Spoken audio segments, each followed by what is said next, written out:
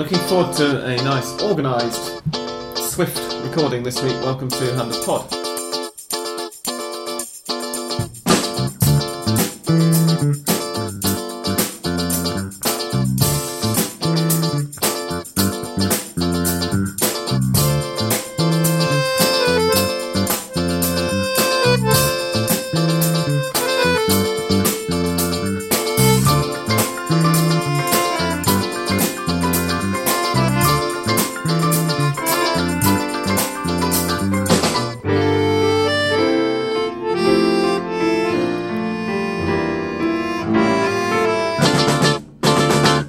Ladies and gentlemen, boys and girls, welcome to episode 313 of Hand of Pod.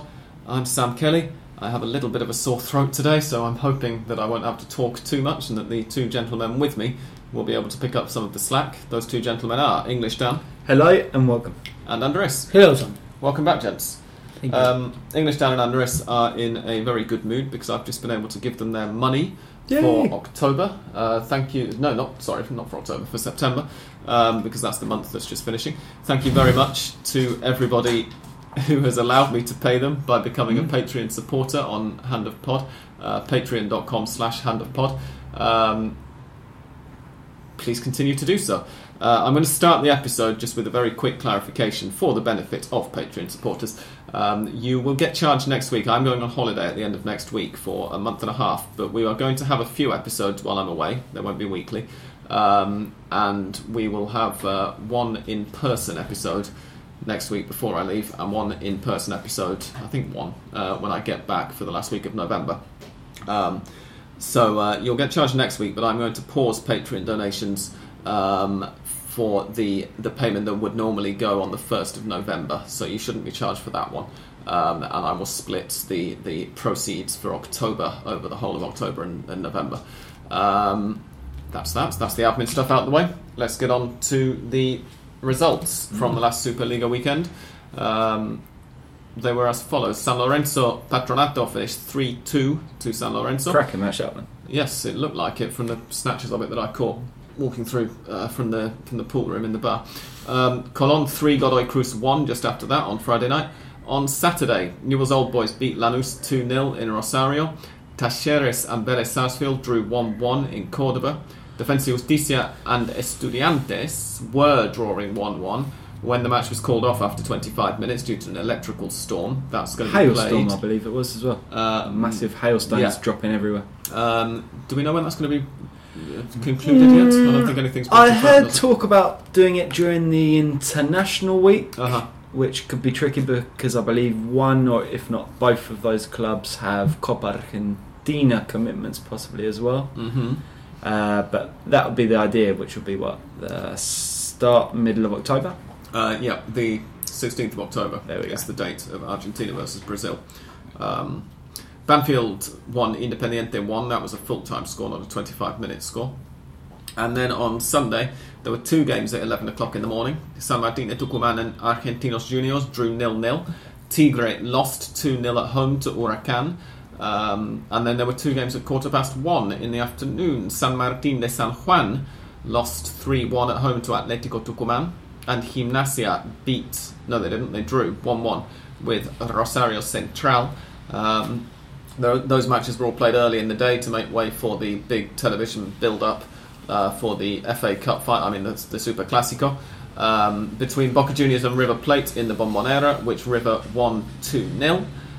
On Monday evening, Aldo Civi also won 2-0, in their case at home to Belgrano. And the Racing stayed top of the league with a 1-0 victory over Unión de Santa Fe.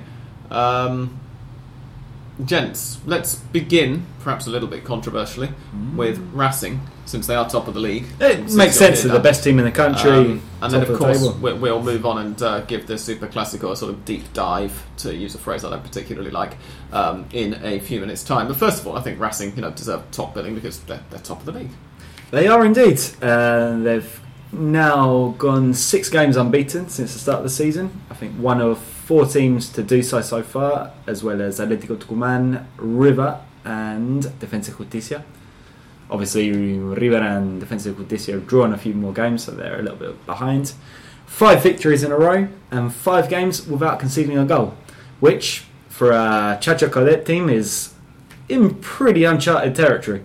His sides are known for scoring a lot of goals, which Racing have been doing, not so much the last couple of weeks where they've kind of had to grind out 1-0 victories, but generally, yeah, he's a coach that throws everything but the kitchen sink at games, scores a lot, tends to concede a lot, as we saw at the start of 2018 with Racing. There were a few 3-2s, a few 2-2 draws, and a couple of 4-0s. The goals were flying in from all over the place. But this Racing team is a lot tighter unit. I think it's a more settled unit. He used the same starting 11 for the 3rd week in a row, which is also something which is quite rare, and it's working well. I think it wasn't an easy game by any means. Union were one of the teams who were unbeaten before the start of the weekend. A very difficult team to break down, a team that gets a lot of men behind the ball and just kind of pumps it out, heads away. They'll do that all day, so you really have to work to break them down. Racing got a little bit of luck, or perhaps not a little bit of luck, more perhaps a vindication of this kind of high pressing style which every team in Argentina seems to want to implement, but only a few actually managed to do it because it's not the easiest thing to do.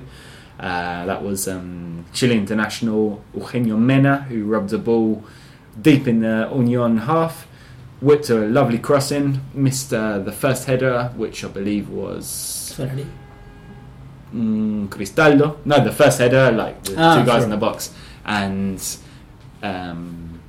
it fell kindly for Augusto Solari, a guy who hadn't really scored at all for Racing before Caldet. I believe he had 1 goal before Caldet arrived, and he's kind of been reinvented as an attacking midfielder with an eye for goal since the coaching change. He's now got 4 under Chacho. Maybe his 3rd goal in total for Racing, perhaps. Second goal, I think, in the tournament, and 4th overall since Caldet arrived, because he hasn't been an automatic starter either. He's come a lot off the bench.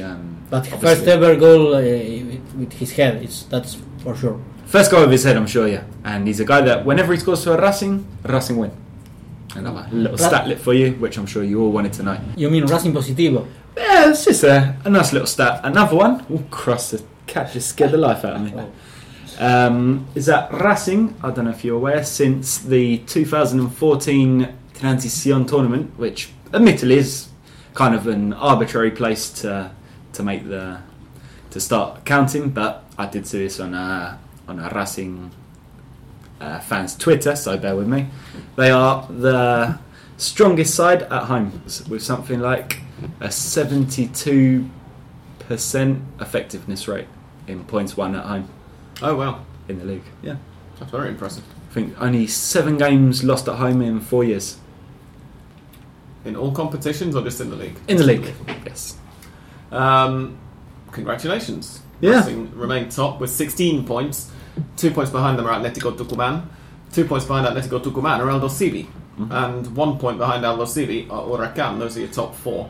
But we're now going to talk about the 2 teams who are a further 1 point behind Huracán in 5th and 6th place. 6 points separated off the leaders, and indeed 6 points off the leaders, separated by between each other only by goal difference on 10 points each. River Plate and Boca Juniors, and the reason that they are separated only on goal difference is that River beat Boca. You'll remember, as one of our listeners pointed out last week, they came into the match with identical goals scored and goals conceded records, but Boca were 3 points better off. Well, now obviously the points are level, and it was a pretty impressive Superclásico, or a pretty impressive big game away performance, I thought, from River overall. Yeah, you can say that River played the game perfectly. They did exactly what they had to do, and Boca just kind of lost, really. There were a couple of strange selection choices, I guess you could say, from Barros Esquilotto, Pablo Perez, who's been so important to the team this year. I mean, he came from scoring and assisting just midweek in the Libertadores. He was left on the bench. Mauro Zarate as well, who's been so important since joining from Vélez. He was another guy on the bench. It was kind of not a mixed squad, I'd say, but just a chance. I mean, Barcelona wanted to use kind of these big names that he has on the bench, obviously like Carlos Tevez, who had a hideous game, as he has done for most of the year really. I think mentally still in China. We know how much he enjoyed that stay, and perhaps he just never wanted to come back. I don't think, obviously, River. It wasn't a vintage performance either, but they did what they tend to do always away from home. Is what I saw in the Libertadores game. They played away to Racing. They play extremely tight. They don't give spaces in the midfield, and they break extremely quickly. They look to provoke the errors, and it worked really well. I think the consensus this week, which I share, is that it was kind of a coaching masterclass from Marcelo Gallardo against a very mediocre reading of the game from Barcelona, who kind of put the wrong team out to start with and didn't make any moves to amend it.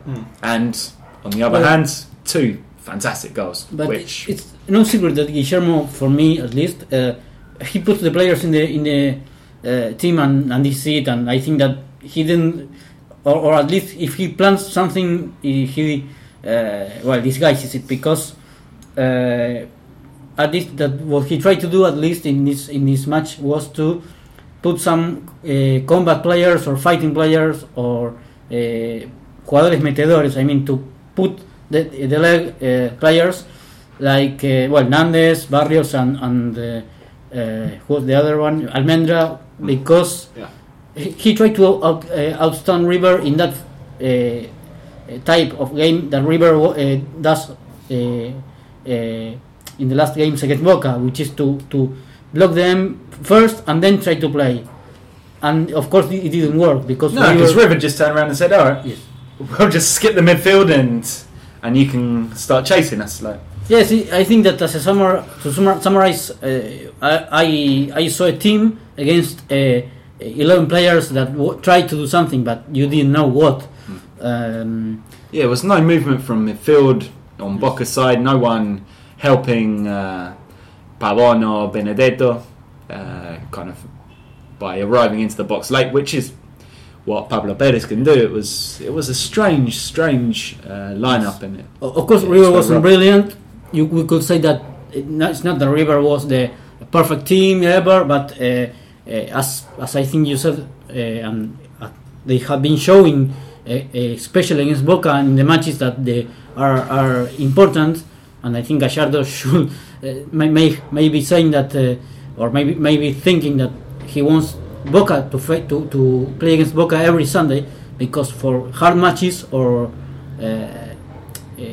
partidos chivos, like we say here, like they are tricky and under tight matches, is when River they have their best performance. And yes, they were no brilliant, but they know, like you said, what to do exactly at every moment in the match, and they score the goals at the exact moments that they have to score.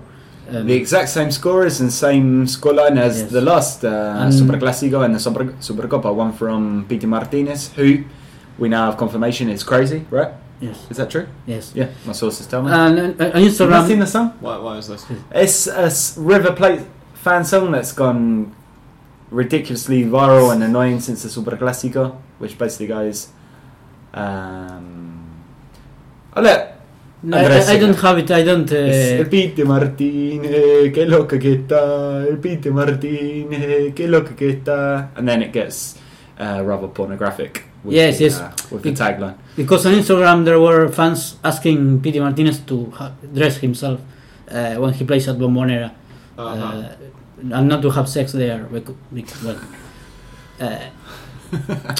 Well, with Boca. Good. And yes. And similar goals and similar plays in the way of, for example, Cardona with Enzo Perez, because at that time Cardona didn't deserve the red card because it was perhaps a very impossible to see touch to Enzo Perez, and in this case it was an elbow, clear elbow, and he didn't receive, or he was yellow.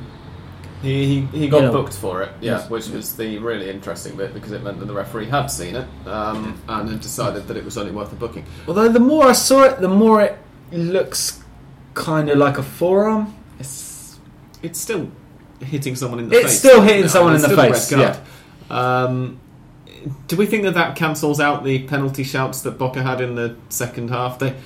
Supposedly they had 3 penalty shouts in the second half. Out of but 3, I thought that of it the was 1 3 clear penalty and 2. I thought that the Poncio handball looked the clearest of the 3 to me.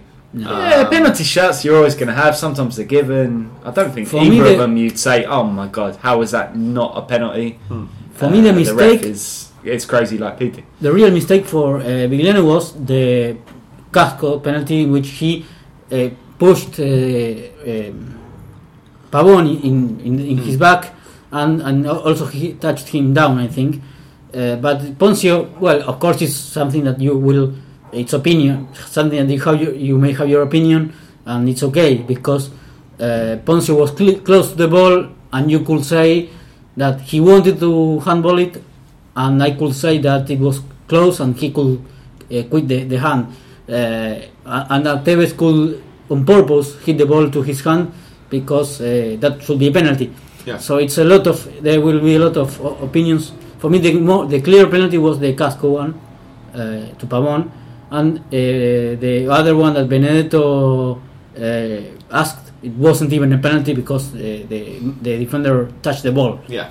Even his level. It's frustrating nonetheless because, of course, particularly in the immediate aftermath of the game and during the second half, if you were on Twitter during the match, you'd had to put up with a lot of Boca fans saying, "Oh, this is proof that the AFA." Well, That was going to happen no matter what. You know, and in spite of the fact that shortly before half-time, as mentioned, Edwin Cardona should have been sent off and wasn't. I mean, it's not, 2 wrongs don't make a right, and obviously one decision doesn't cancel out another, but I think it does illustrate that it's not really a case of the officials being biased towards one team or another. I say this every week, it feels like. It's just a case of the officials being really not very good. Yeah. I think we've said that before. The standard of refereeing is fairly limited, and I think that's, Yeah. the thing is that over the top saying. The thing is that River showed again that they learned. Well, it's a long time since they learned how to play against Boca, especially when Gallardo at the bench, and Boca is like suffering that because the other hand is the other way around, is like it happened 20 years ago, for example, in which Boca, their supporters used to say that it was their T-shirts, that they won it with the T-shirt, and now it appears to be the other way. So the next stage for River, from that point of view, would be to try and beat Boca in the Monumental the next time, wouldn't it? Because of course Boca still have. I think that's now right, because the Supercopa was obviously on neutral territory, but that's now 4 Super Clásicos in a row, which have been won by the away side, 2 for River and 2 for Boca. And it's the first time, especially since there are no away fans, so like the home advantage should be even more overwhelming now. Yeah. And it's the first time in 22 years that River achieves his second victory in a row against Boca, because it was a long time since they didn't achieve that. Yeah, there we go. Martinez's goal, you mentioned, Dan, that the scorers in the Supercopa final were also Gonzalo Martinez and Ignacio Coco. Not only were they the same scorers this time, but also Gonzalo Martinez's strike to open the scoring was not only remarkably similar to the one that he scored in the Bombonera last year, in last year's League Super Clásico. It was also scored at least the time on the television clock, which of course is not the referee's clock and is not official. It was about 10 seconds difference or something as that absolutely belting volley that he scored last year. Which minute? In the 14th minute. 14 minutes and 17 seconds against 14 minutes and 23 seconds. And what is 14 for the lottery here? Oh, go on, I'll let you explain this one, Andres, but yeah. Yes, the drunk, and the barra is called los borrachos del tablón, the drunk people, or of the stands, we will say, and 14 is that minute. I mean the number 14 for lottery here is like the dream of a drunk. So Yeah. it's a coincidence, of course. A big number for River fans. Elsewhere, who else have we got? Atletico Tucumán, second in the league, with a 3-1 win over San Martín de San Juan. Annoyingly, because there were two games played at the same time there, I was paying more attention to Gimnasia against Rosario Central, so I managed to miss all of the goals. I saw Pablo Alvarenga's consolation in the 91st minute for San Martín de San Juan, but apart from that I was watching the other game. But goals from Guillermo Acosta, Luis Rodriguez and Mauro Matos, showing that Atletico are taking the league as seriously as they're taking the Libertadores. It was a fairly good performance from the snatches that I caught. I mean, Yeah, they're a very San strong Martín team. aren't, any great shakes. They're probably one of the teams that are going to go down, but away from home, professional stuff. Yeah, I mean, Atletico have been done fantastically. They got a team that's very kind of united. They've had a series of fantastic performances over the years. I mean, it's crazy to think they've only been back in Primera since 2016. That was when, they went up in 2015, but then only played in Primera in 2016, because I believe that was a year-long championship, right? From January to December. So, unfortunately, for Atletico Tucumán fans, it looks like their Libertadores adventure is over, because they lost 2-0 in the first leg to Gremio at home, and that's going to be never impossible, extremely difficult to overturn. Nothing is impossible. Nothing's for impossible, Atletico of course, Tucumán, but against the tournament holders and reigning champions, I wouldn't bet against them. Which means, I think you mean you wouldn't bet on them. I was talking about Gremio. Okay. I wouldn't bet against them. They found the team, and they look like they can keep it. They can keep going, and I mentioned, of course, Zielinski's, I think, have importance here. But in this case, I think Atletico Tucumán plays better than Belgrano, because he had... there's a bit more flair in the team, of course, with Pulgar Rodriguez. Acosta's been playing very well. Leandro Diaz, another guy who's been playing very well up front. Obviously, a guy like Pichi Mercier in the middle is absolutely key. This is a guy you probably know him from Argentinos Juniors, where he won the league, and from San Lorenzo, where he won the Libertadores. It's a guy who's had a fantastic career, kind of in the context of Argentine football, without ever quite having what it takes to take a step up. But he really does marshal the midfield and keeps it all ticking together. Yes, most of the team have a lot of experience. Most of the players. You have also Mauro Matos. I think Mauro Matos, not in starting. Another guy who won the Libertadores with San Lorenzo in 2013, or was he? Yep, 2014. 2014, yeah. Yes. Well, same idea. So with those kind of guys, you're always going to be competitive at least, and they're looking good. Who's not the ones who are not looking too good at San Martín, who now have welcomed back Ruben Forestelo for his 17th spell as coach. That is really strange, because there was a change between San Martín. Yes. Because Cochete was fired from San Martín San Juan, and now it's the coach of Tucumán. Yes. Forestelo was sacked as San Martín de Tucumán coach, and now he's at San Martín de San Juan. Very well spotted. I failed to notice that pun. So well done. Talking of San Martín de Tucumán, a 0-0 draw with Argentinos Juniors. Not an awful lot happened. I was hoping that Argentinos would turn in another decent performance.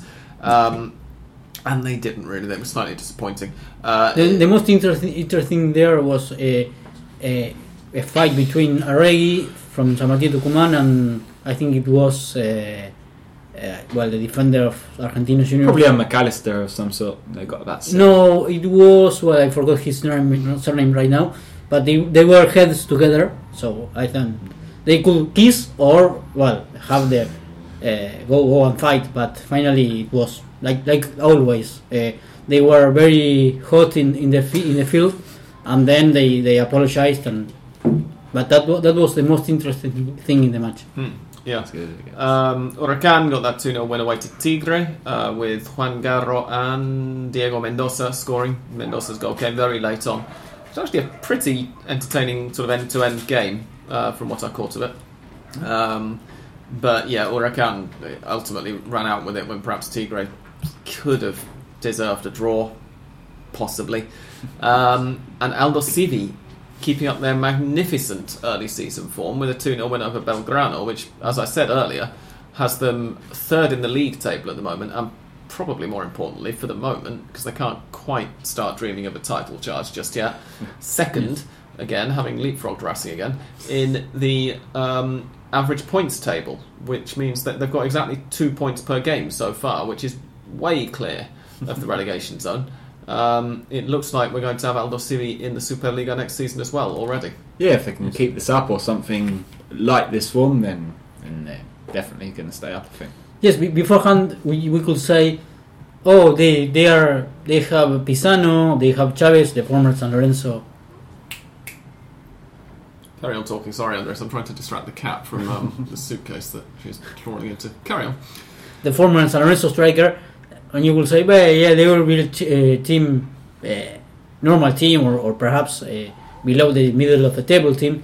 No, they are third, and they are playing well, I think, especially in attack with Pisano having scored 3 goals, and well, now Chavez, who's I think the key player there, and they have another experienced player like, for example, Stracolursi, who wasn't successful at San Lorenzo or Colón, even Tigre, but now the Strack attack. Yes. Long-time listeners will know that we love the Strack attack. Yes, indeed. Yes. Supported him throughout his career. His ill-fated switch to Everton, was it?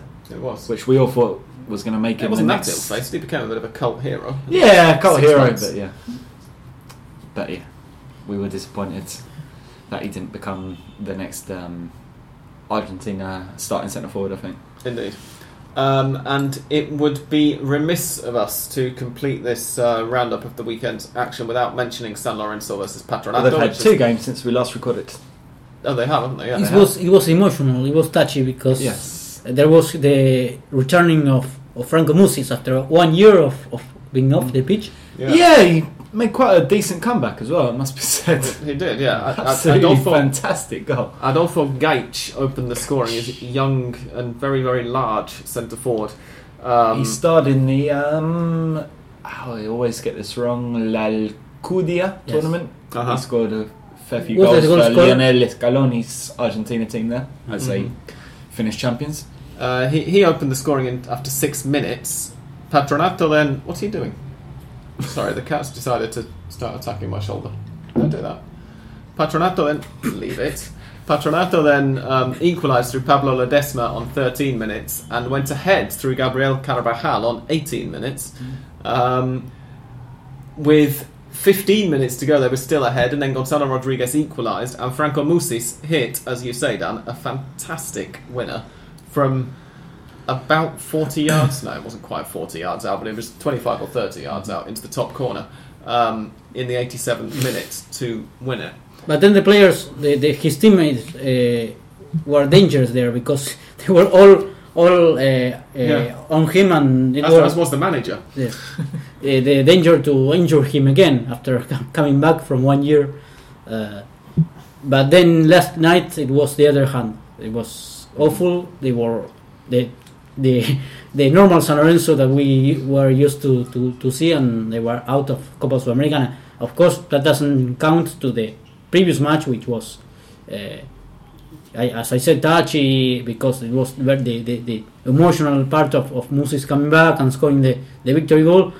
I think that should have been enough to push them and play decently last night. But well, it wasn't that the case. And I mean, the thing is, I would argue they didn't even play that well against Patronato, because if you concede 2 goals to this Patronato side, Patronato are awful. I think it's and like if- the first if it- 2 goals they scored this season. Yeah, or not far off. and if it takes you until the 87th minute to find a winner, I'll just look up how many goals Patronato have scored this season. They have scored 2 goals this season. Well done, Dan.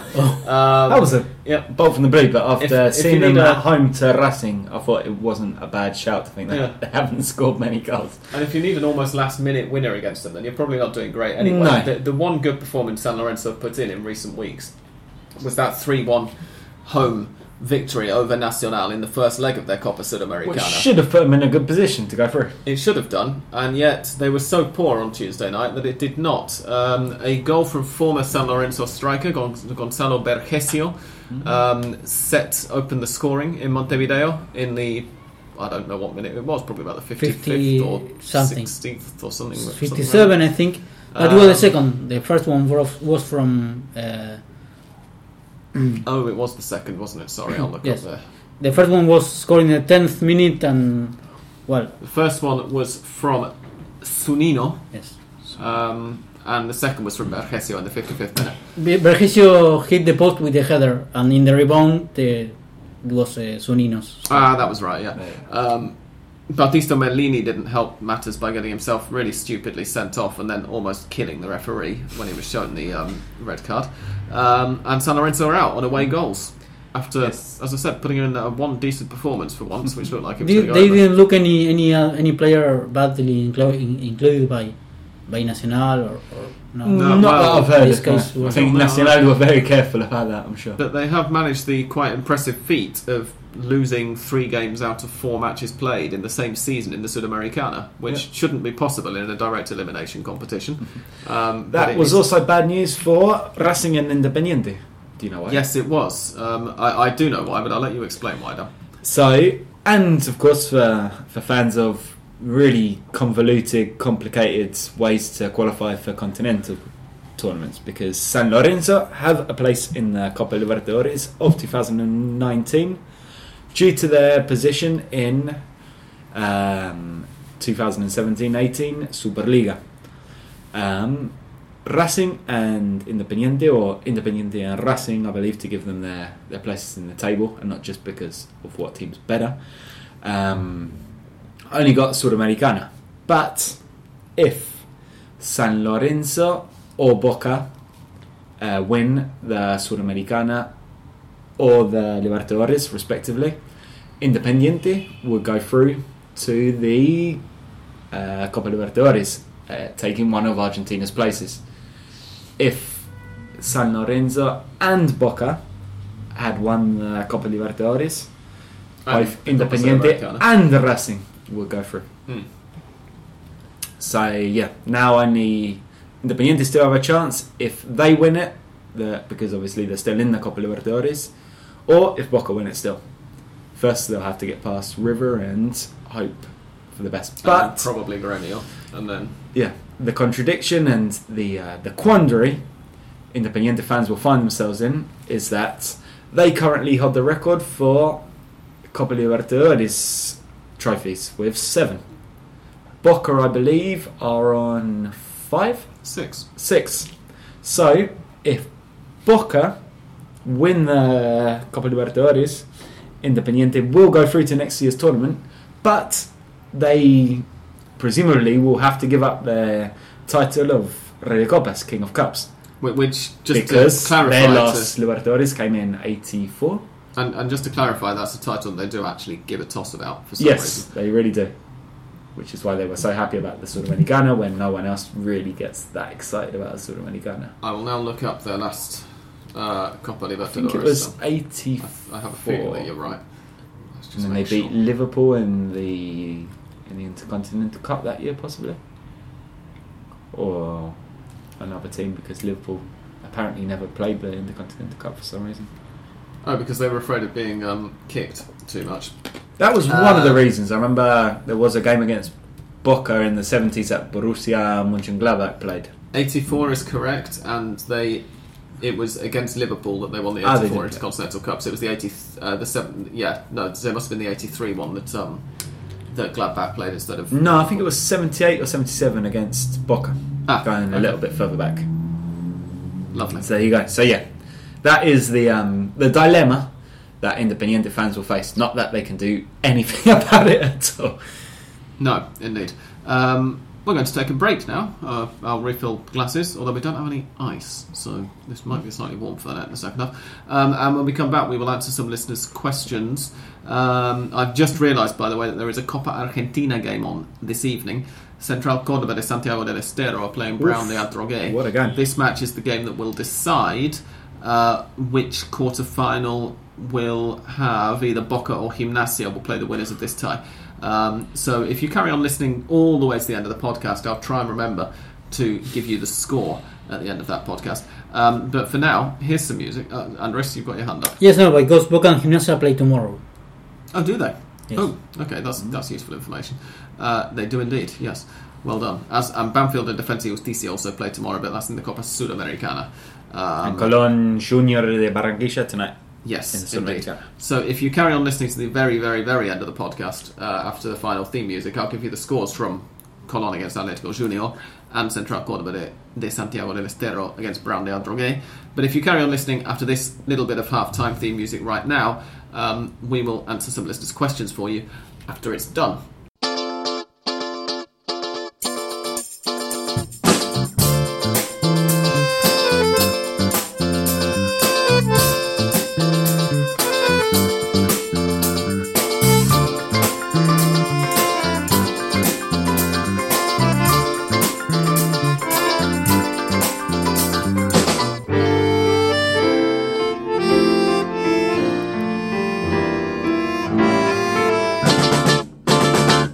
Here we go. The first, it's not really a question as such, it's an email from a listener in the interior, in the bit of Buenos Aires that's not the capital, basically, from Joaquin Santiago. Hello, Joaquin, who wrote to me a few hours ago to say that he is learning English and that one of his friends told him to listen to our podcast, so he is doing, and he enjoys it. So thank you, Joaquin, and I hope that your English learning goes well. He does ask, while he's here, why the foreigners among us are in Argentina and how we became clubs. No, sorry, that's wrong. I've misread that. How we became fans of the clubs that we support. So I suppose it's a question that we have answered before, but obviously Joaquin hasn't been listening for that long. And it's always good to repeat it from time to time because we pick up new listeners. The public is new. Exactly. So I'm a River, I don't really say fan, but sympathiser, basically because my ex-girlfriend who introduced me to Argentine football was a River fan. What is the cat doing? Where is she? She found a plastic bag to Oh, good. Okay. Let me just grab that away while Dan tells you why he's a Racing fan. Hola, Joaquin, and the rest of our listeners. So, yes, as you would have gathered by if you listened to the first half of this podcast, I'm a Racing fan. I didn't have a particular amount of choice in the matter, I must admit. I can answer the two questions, actually, because they kind of interlink with each other. I arrived in Buenos Aires in 2009 to do an internship in a now defunct newspaper. It was the Argent Times and then the Argentina Independent. That was supposed to be for 4 or 5 months, and it's now been 9 years. So, yeah, I'm not entirely sure how that happened, but I managed to get work here and get going. And when I first arrived, that was obviously an unpaid internship, so I had to supplement my income from other avenues, one of which was a company which sent people to football games with mobile phones, basically to inform on the events of each game for betting purposes, live betting purposes. You had to punch in whether there were corners, goals, yellow cards, and all that kind of business. So the first few weeks I was in Buenos Aires, I took advantage of that job to basically get paid to go to Argentine football games. I saw a lot of Argentinos Juniors games. I went to the Bombonera with Boca when, at a time where it was still possible to go to Boca games with scout tickets and not just get ripped off. And so one of the games I was called upon to cover was Argentinos Juniors against Racing. And just around the corner from my first flat in Buenos Aires, there was a bar, and the waiter... Just carry on talking, Dan. I apologise for the scraping in the background. Teresa's gone to the toilet and is scraping her litter. And she was doing this a minute ago, and I've just cut about 2 minutes. But we're in a little bit of a rush here in this second half, so carry on now. And the waiter was fanatic of Racing. I mentioned to him that I would soon be seeing his beloved team in action, and he said, why don't you come down with us? This was at a time, obviously, when away fans were still permitted. So I went to the game with him and a bunch of other people from Villa Crespo, my neighbourhood. Racing were awful. Worst football you could not possibly imagine, but the fans just kept going. They kept shouting, screaming, letting off fireworks and whatnot, and I thought, this is a pretty fun team. So I started to kind of coordinate that job and the games I was sent to with Racing games. And this guy, who's now one of my best friends, he gave me his 1999 or 2000 vintage Racing shirt, and little by little just lured me in. I was groomed to be a Racing fan, you could say. The following year I signed up to be a socio, and since then I started going to pretty much every game, home and away. I've done a lot of crazy trips with Racing to Tucumán, to San Juan, Mendoza, Bahía Blanca, Santa Fe, Rosario, all over the place. And obviously now I can't do that, and I don't get to as many games as I'd like, because work is like that, and when you're a football journalist, unfortunately that means a lot of working weekends. But I still follow Racing religiously, and it was a one-way trip, as they say. So we can summarize that the first Racing match that you went and watched them play, Racing was awful. They were terrible. That was absolutely terrible. That was, I think, that what made you interested in that team, because they are made to suffer. Of course. Racing supporters used to say that, and I remember having been to the Racing Stadium, to the Cilindro, to watch, of course, Racing River, going to the Racing stands. Of course, not celebrating goals, because River won 3-0. 3 goals from Rogelio Funes Mori? No, it was so long ago that Polichita Silva was the scorer of 1 goal for River. The brother of the Rubén da Silva, the even older Uruguayan striker. But what made me almost fan of Racing, but not fan of Racing, was that in the exit, when we were going out of the stadium, the Racing supporters, there were the typical choripan stores in the exit, and one supporter said, "We are hotter than these choripanes. We are hot in meaning angry, because here we say caliente when you heated. Yes. So that was funny, and I thought about it, but no. Finally, I remained River fan, but it was huge mistake. Yes. Moving on. Oh no, hang on. We've got more email questions. So you were going to answer the question as well, I believe, when you. I did. Yeah, sorry. So I explained why I'm a River fan. I didn't explain why I came to Argentina. I came a few times on holiday, and I liked it, and I thought, yeah, sure, and I sort of put plans in motion to move it, basically. There you go. Jimmy Lee has emailed to say, is Russo Zielinski the best manager in Argentina? From what he did with Belgrano to what he's doing now with Atletico Tucumán, he's an incredible manager. I obviously will forever have a soft spot in my heart for him. Jimmy is a Belgrano fan, for the benefit of new listeners. Do you see him moving on to something bigger, or is his time with Racing proof that maybe... I'm just going to rescue my Fernet from the cat because she's writhing around a bit.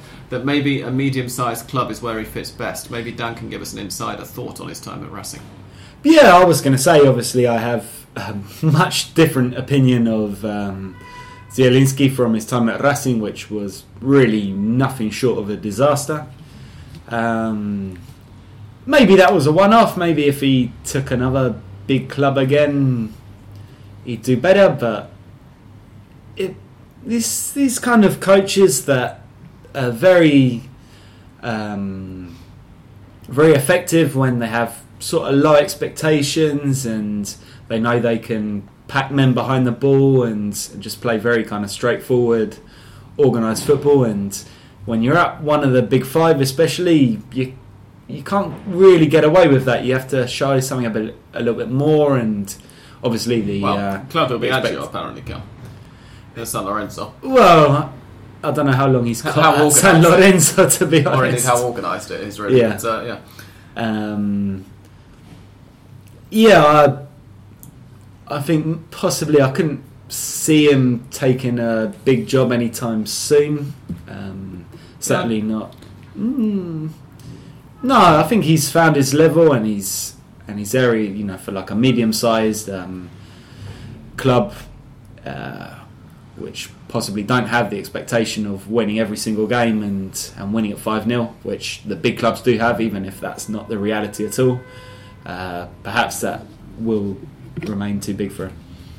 I could compare him, of course. Zielinski, I think, is because what he has done with Belgrano and what he's doing with Atlético Tucumán with a quarterfinal of Copa Libertadores I think is really a great job, or at least a great result. Not to take anything away from his job, which has been fantastic.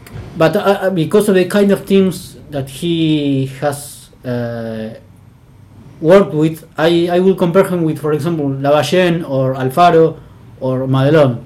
There are coaches that that they are capable, that they know about soccer, about football.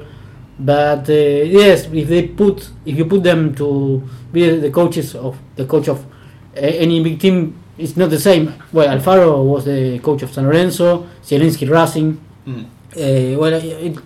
I don't know whether Lavallén, for example, or Madelon will have the perhaps Madelon have already been the coach of any big, because he's an inexperienced coach, but because of the profile or the kind of teams that they have managed, I think that. I mean, the other example, of course, is Falcioni, who had pretty good success at Boca. He won the league, I think, unbeaten, and also took him to the final of the Libertadores. But if you ask Boca fans about Falcioni now, they'd only think, no, he was too negative, he was too boring, and it's kind of that kind of tag that stays with a coach, which makes it very difficult. Yes, it's unfair, but it's sort of the reality. Almirón is another one that was very, very considered, and then with Atlético Nacional of Colombia was like perhaps a step back, because at Lanús was incredible. Well, final of the Copa Libertadores. I said Zielinski quarterfinals and Almirón with Lanús were finalists. But then he also had a pretty mediocre spell at Independiente as well. It's a bit of luck as well, right? Yes. Yeah, and I think that there's a degree to. There's not really any best manager or whatever in Argentina or in South America or the world or wherever. I think it's just a case of matching.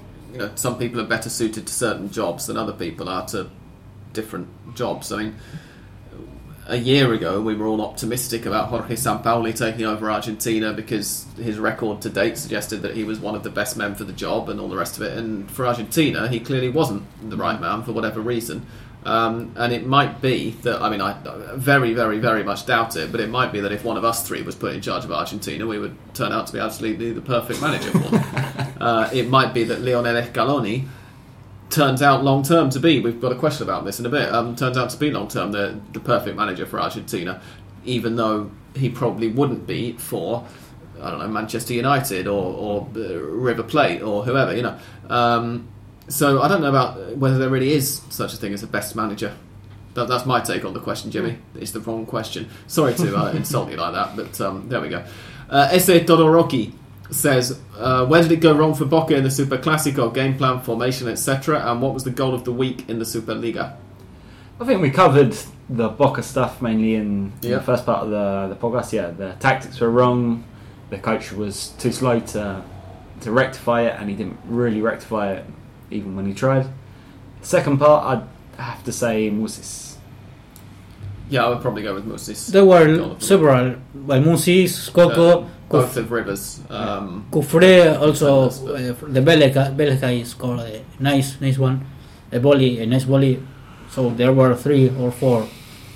Yeah, but yeah, for circumstances and for the emotion of the moment, I think I would go with Musis as well.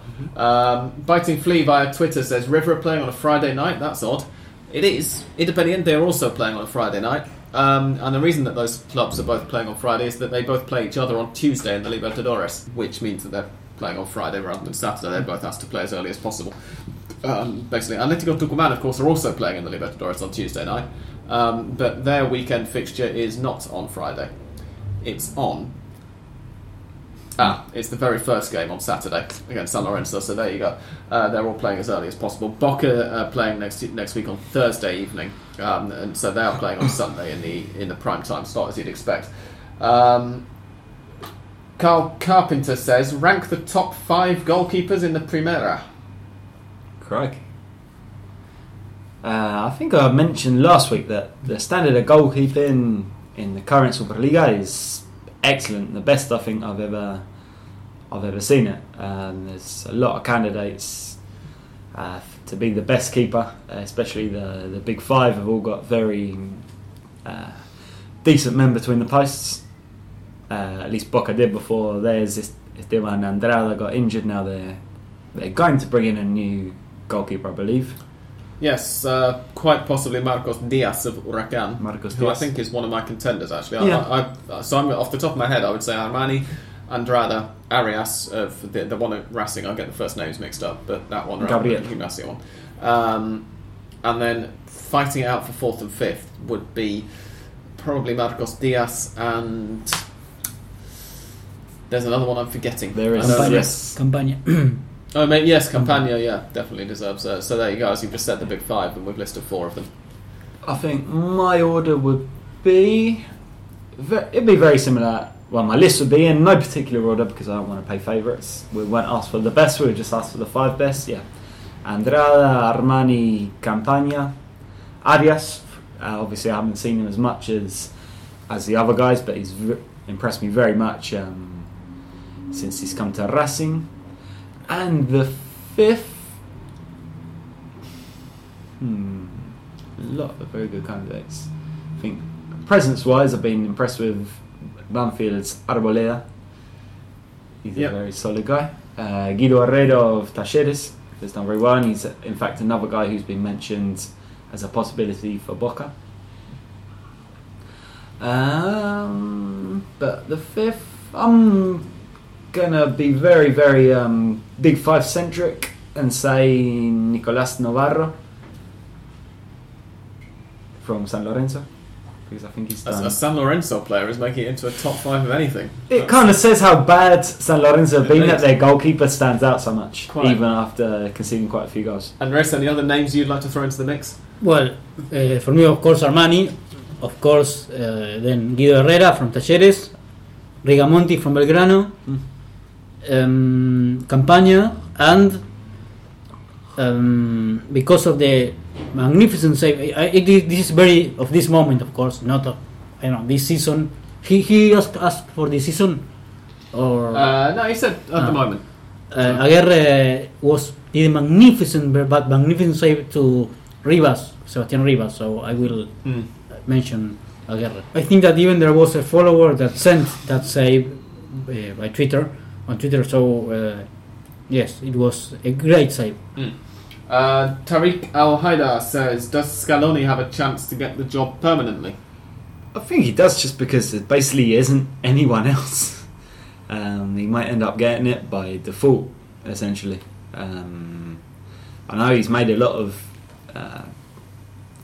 friends around the AFA, and generally after, as I mentioned before, winning the La Alcudia title, that kind of shows that he is good with young players, and then he did alright, I guess, in these 2 friendlies with a fairly experimental side, which all reports suggest he will be repeating in the next friendlies, or very similar at least. Messi won't be there, Agüero won't be there, Di Maria, these kind of guys.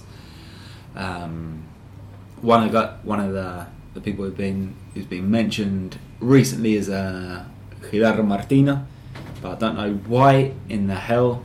First of all, Argentina would go back to a guy who wasn't especially popular during his time there, and secondly, probably most importantly, why Martino would even think of going back after being so shittily treated, and then now having a very kind of stable, happy job in MLS where he's doing really well.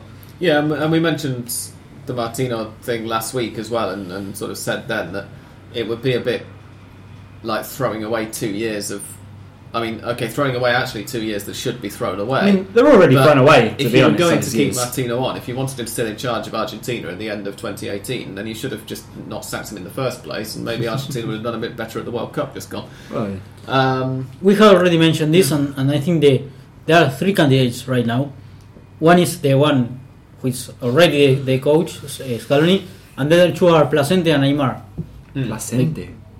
Because they are the 3 coaches that have a contract right now. So the ones basically that won't have to pay any more money to keep on. Well, indeed, yeah, the same reason that Julio Oladipochea ended up managing the team. Oh, one thing's the Olympics, another thing's the senior Burruchaga team. is still the manager of the national teams. Pardon? Is Burruchaga still the manager of the national teams? Yes. Well, yeah, I mean, I think the roles are a little confused. So Juan Sebastián Verón, the president of Estudiantes, is supposed to be director or something. the director of national teams, but apparently never does anything. I had a conversation with a couple of much more eminent than me Argentine football journalists on Twitter a couple of months ago, saying, because they were saying, oh yeah, they're talking about bringing somebody in for this role, and I went, well, isn't Verón in that role? And they went, he is, yeah, but he doesn't actually, like, apparently directors have told these people that he never turns up, and there's a bit of a... Because Burruchaga was in Russia and did something that... yeah, exactly. Burruchaga is sort of a coordinator or a sporting director, which I don't know how a sporting director works from a national team point of view, but... And Miadowski is another one that... From the president of San Martín, San Juan, also... Some kind of director of teams, national teams, or whatever. So clearly there is some streamlining that could be done here. I think that Scaloni, has a chance. I don't know whether he will. I think Argentina, the AFA will want to try and get a bigger name manager. But if they're looking at performances and alternatives, then I think there should be a good chance of him getting the job. Darren Paul says, again, not a question yet. As the others mentioned a little earlier, Darren has again sent us several tweets with no questions. But he says, not a question yet, but the commentary was a success. I'm glad to hear that went well, Darren. And he says, Argentine basketball, because Darren has recently started a commentary gig on basketball, does have some expat Brits. But who is the last to play football there? Oh, the bloke is currently playing football, yes. presumably. David Oluwashi, who is in... He was in El Porvenir. I believe he's now looking for a club. Oh. And we've said many times that we have to get him on the podcast, but we haven't quite managed to get it coordinated. But we will do one day. Indeed, hopefully so. So he was the last one. And before him, you'd be going back to the amateur era probably and looking at some of the original prints before Racing started winning their championships. There have been English referees. Yes, there have. Players. Yes. They're in their 50s and I think 40s. There were a bunch of them because the AFA believed that they wouldn't be so vulnerable to bribes, intimidation, getting stuff thrown at their heads than as their Argentine equivalents. Yeah. Dawson Pies says, is this the season that Atlanta win promotion to the second division? They started pretty well. Won their first 2 games by fairly decisive scorelines. I can't remember if it was 2-0, 3-0, but they were definitely looking good. And then they went off and lost the next 3, which pushed them down a bit. And that pretty much tells the story of Atlanta for the last 10 years. They get everyone excited in the neighbourhood, they start winning games, and then they'll kind of fall off a cliff, and they always do just about enough to get into the playoffs, because this year I believe it'll be like last year. You've got one team that goes up to the B Nacional automatically, and then another 8 that go into the playoffs. That is correct, yeah. Yes, and almost invariably Atlanta get to the playoffs, people get excited, and they go out. Yeah, they're currently 5th after 7 games. They'll stay around there for the whole season and probably end up in the playoffs 4th or 5th, and then we won't be getting our hopes up anytime soon. Jamie is as you say, Andres earlier sent us the save from Alan Aguirre, who I wouldn't put in my top 5 of goalkeepers, just because he made a couple of really good saves for Vélez as well when he first. He looked bright, but he hasn't really done much not actually since. Be that good a goalkeeper. Liam Kelly, who is no relation to me, says superb win for River on Sunday. Why is it that away sides tend to win in Super Clásicos recently? 1 home win, 5 draws and 7 away in the last 13 league meetings. See, I remembered it was 4 away in a row. I didn't realise that the trend went back that far. Will Gallardo have to bottle to drop Prato? He was disappointing again.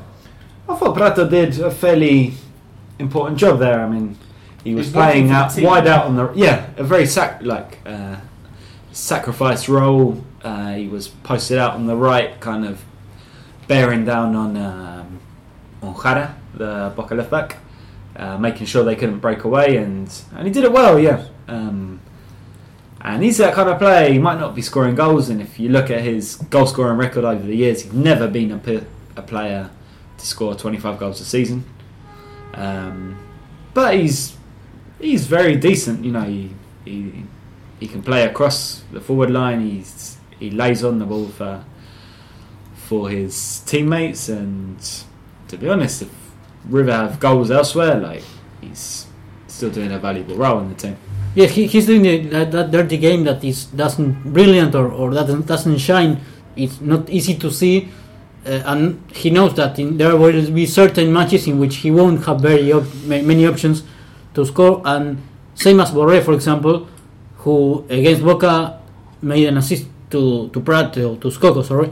Same assist like Héctor Enrique to Maradona in 1986. Just putting the ball for Skoko to volley it, and so I think the other day, just Borré and Skoko both and Prato, sorry, both did more teamwork and that dirty, not very noticeable work than, for example, Pity Martinez, who was more attractive because it was very that nutmeg to Jara, for example, that you saw the face of Jara and it was like, oh, come on. Yeah. As for why the away teams keep winning, don't know. River seem to have done certainly a good job of sort of turning their little tiny corner of the Bombonera, which is basically the dressing room, into a bit of a fortress and creating a sort of us against the world mentality. We've seen a lot after the last few Super Clásicos that their backroom staff have filmed and stuff of how they decorate the dressing room to look like a home dressing room and put motivational slogans on the walls. Obviously Boca are doing that as well in the Monumental. So maybe there is an element of that, you know, particularly with no away fans there whatsoever. Yeah, possibly you're playing under less pressure as well. You don't and the feel home side that obviously have a lot of pressure. Exactly. But that feeling of or sensation of being us against the wall is which makes River be more aggressive mentally and put the things that are against them in favor of them, and that's something that happens when they are away. I know why Boca perhaps is in that matches or against River feels more comfortable in wider pitches than in narrower, because when they play against River at Monumental lately have been able to play more than at the Bombonera. But I don't know if the pitch is that much narrower, you know. It's shorter or narrower. It's not the same, exactly the same size. I think the actual playing dimensions are pretty similar, but whether it's the sort of the fact that the stands are much closer at the Bombonera, which gives you the illusion on television. But I think that the pitch it's more like a box. And River is perhaps have a bit bigger and makes an opener play than the Bombonera, and I think that perhaps has something to do, and the pressure that they feel when they play home, it's something that we have already said a lot of times, or it's something repetitive, but perhaps has also to do with that.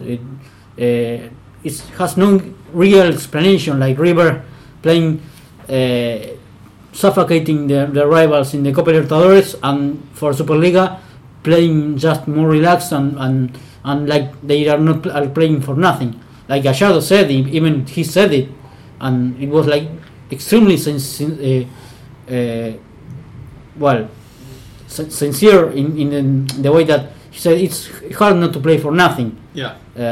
When he played for Superliga, and they knew that they weren't fighting for title. We have one more question, which is by email from Lee Bartlett, who is one of 2 guest mystical predictors this week. And Lee's question is, we're going to answer this really quickly because we still have to record Hand of Pod Extra as well. But we're coming up towards our time limit.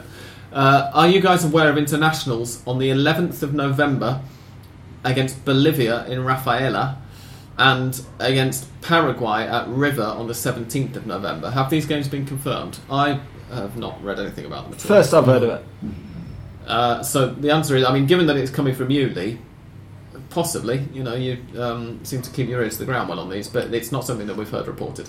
That doesn't mean that it won't be happening, though. So watch this space and send me an email or a tweet or whatever if you can while I'm... and I'll have a look for you if you want.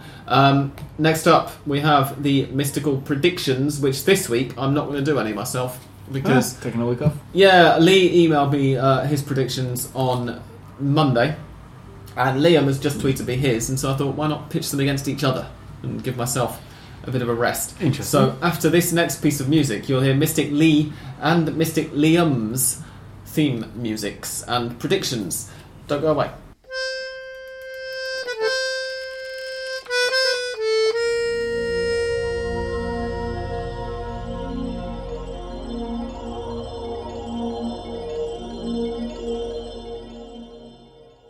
Here we go.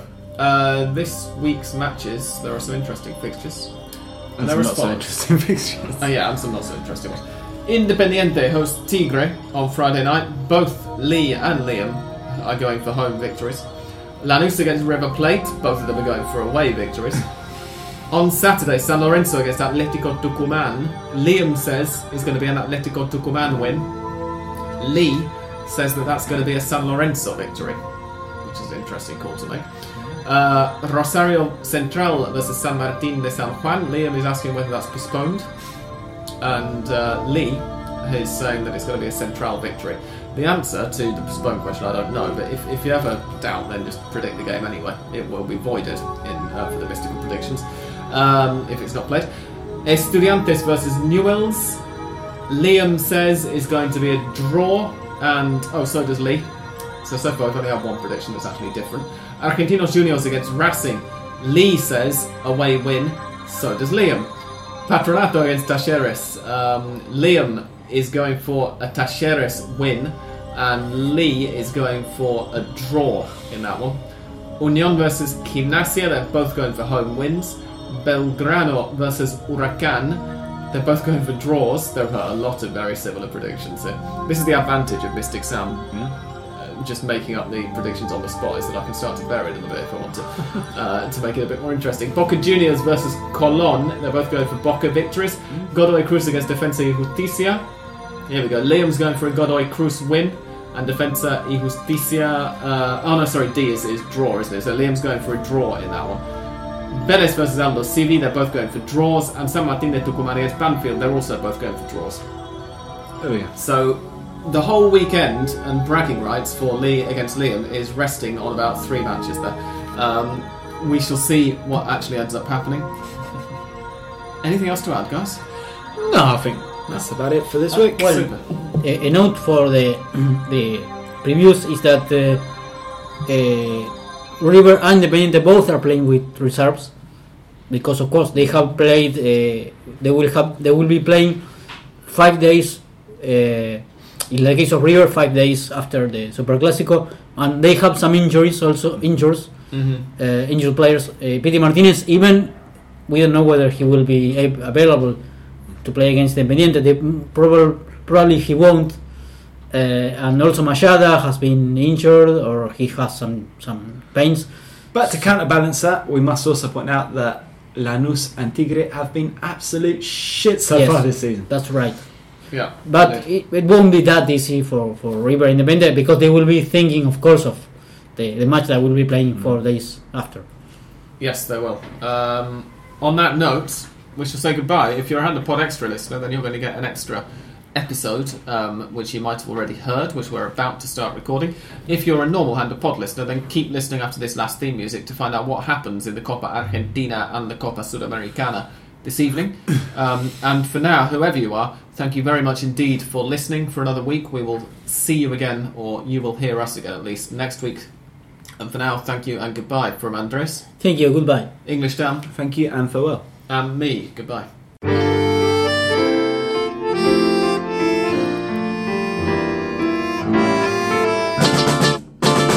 There are 2 full-time scores to tell you about. In the Copa Argentina, Central Córdoba de Santiago del Estero beat Brownlee Adrogué 1-0. And in the Copa Sudamericana, in the first leg of their tie, Atlético Junior beat Colón 1-0 just now.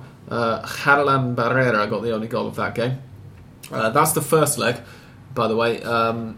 San Lorenzo last night, as we already mentioned earlier, went out last night, the second leg of that one. And Banfield versus Defensa y Justicia, which is on Thursday night, is also a second leg. The first leg of that one, if I remember rightly, was 0-0. But this Junior versus Colón was a first leg because it's the Copa Sudamericana and the scheduling doesn't make sense, basically. Bye for now.